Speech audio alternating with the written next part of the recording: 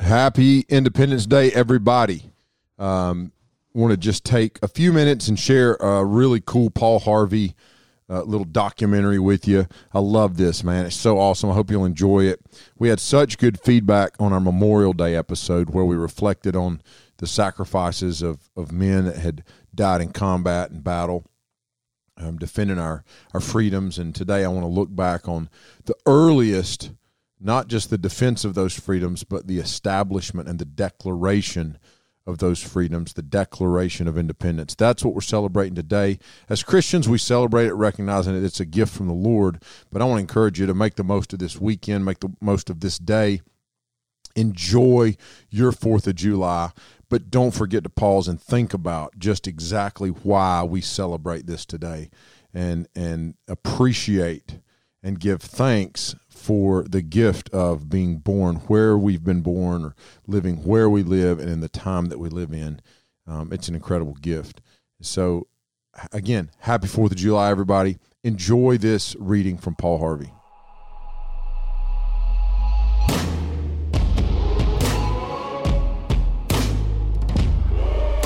Welcome to No Sanity Required from the ministry of Snowbird Wilderness Outfitters, a podcast about the Bible, culture, and stories from around the globe.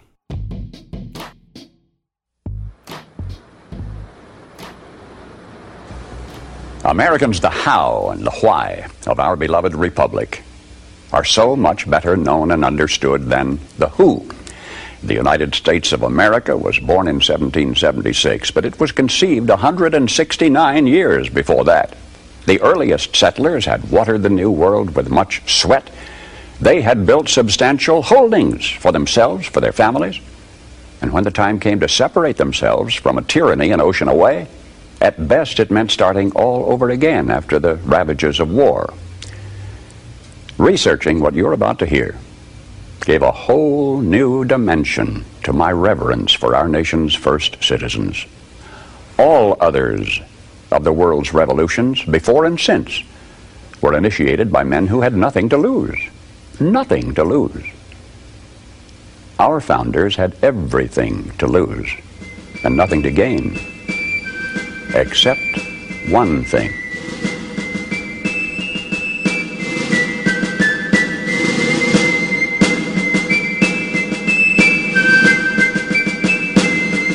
Hello, Americans. I'm Paul Harvey. You remember the cherry tree fiction a long time after you have forgotten the more earth-shaking history-making episodes in the life of George Washington. You have misplaced in your memory the details of Ben Franklin's statesmanship, but you remember his flying a kite. Joyce Kilmer was a great military hero, but the only thing you personally recall about him is his poetic tribute to trees. Maybe of this current decade, that which will be remembered best will not be its wars and its moon rockets or its crumbling frontiers or the giants who lived and died. Maybe all that'll survive to linger in the day-by-day vocabulary of generations yet unborn may be the songs of a Memphis minstrel or the reincarnation of electric automobiles. But for any eve of the 4th of July, I, Paul Harvey, do herewith bequeath unto you something to remember. You may not be able to quote one line from the Declaration of Independence at this moment. Henceforth, you'll always be able to quote at least one line. It's in the last paragraph where you will recall when I remind you. It says, "We mutually pledge to each other our lives, our fortunes, and our sacred honor." In the Pennsylvania State House that's now called Independence Hall in Philadelphia, the best men from each of the colonies sat down together. This was a very fortunate hour in our nation's history, one of those rare occasions in the lives of men when we had greatness to spare. These were men of means, well-educated. 24 were lawyers and jurists. 9 were farmers, owners of large plantations.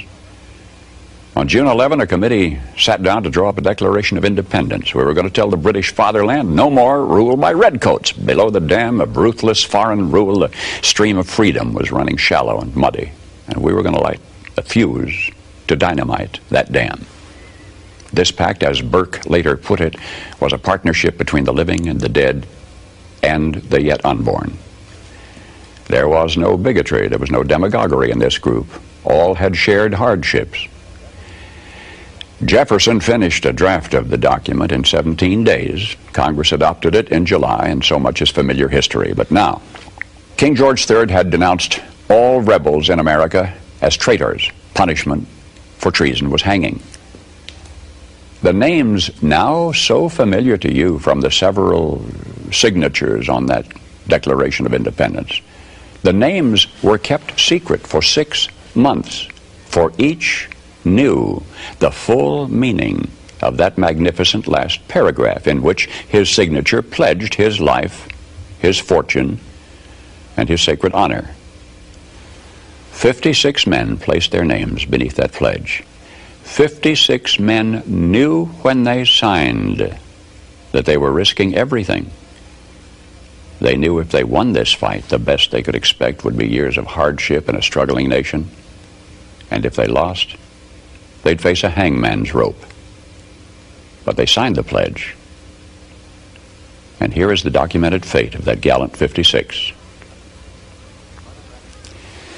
Carter Braxton of Virginia, wealthy planter, trader, saw his ships swept from the seas. To pay his debts, he lost his home and all of his properties and died in rags. Thomas Lynch Jr., who signed that pledge, was a third-generation rice grower, aristocrat, large plantation owner. After he signed, his health failed. His wife and he set out for France to regain his failing health. Their ship never got to France, was never heard from again. Thomas McKean of Delaware was so harassed by the enemy that he was forced to move his family 5 times in 5 months. He served in Congress without pay, his family in poverty and in hiding. Vandals looted the properties of Ellery and Clymer and Hall and Gwinnett and Walton and Hayward and Rutledge and Middleton. Thomas Nelson Jr. of Virginia raised $2 million on his own signature to provision our allies, the French fleet. After the war, he personally paid back the loans, wiped out his entire estate, and he was never reimbursed by his government. In the final battle for Yorktown, he, Nelson, urged General Washington to fire on his, Nelson's, own home, which was occupied by Cornwallis. It was destroyed. Thomas Nelson Jr. had pledged his life, his fortune, and his sacred honor. The Hessians seized the home of Francis Hopkinson of New Jersey. Francis Lewis had his home and everything destroyed, his wife imprisoned. She died within a few months. Richard Stockton, who signed that declaration, was captured, mistreated, his health broken to the extent that he died at 51. His estate was pillaged. Thomas Hayward Jr. was captured when Charleston fell. John Hart was driven from his wife's bedside while she was dying. Their 13 children fled in all directions for their lives. His fields and grist mill were laid waste. For more than a year he lived in forests and caves and returned home after the war to find his wife dead, his children gone, his properties gone, and he died a few weeks later of exhaustion and a broken heart. Lewis Morris saw his land destroyed, his family scattered. Philip Livingston died within a few months from the hardships of the war. John Hancock, history remembers best due to a quirk of fate rather than anything he stood for. That great sweeping signature attesting to his vanity towers over the others. One of the wealthiest men in New England. And yet he stood outside Boston one terrible night of the war. And he said, "Burn Boston, though it makes John Hancock a beggar, if the public good requires it." So he, too, lived up to the pledge. Of the 56, few were long to survive. 5 were captured by the British and tortured before they died. 12 had their homes from Rhode Island to Charleston sacked, looted, occupied by the enemy, or burned. 2 lost their sons in the army. 1 had 2 sons captured. 9 of the 56 died in the war from its hardships or from its more merciful bullets. I don't know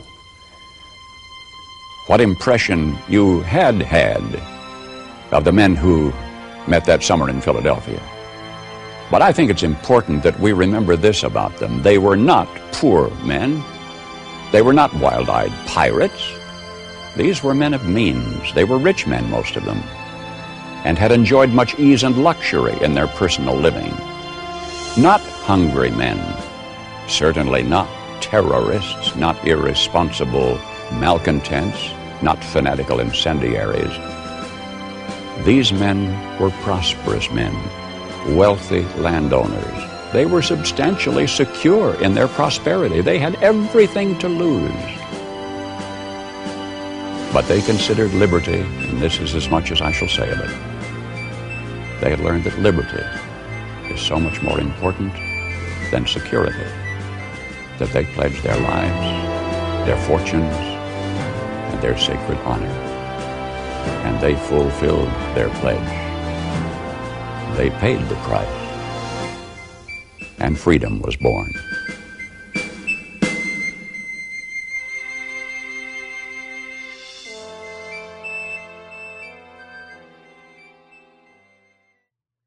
Happy Independence Day, everybody.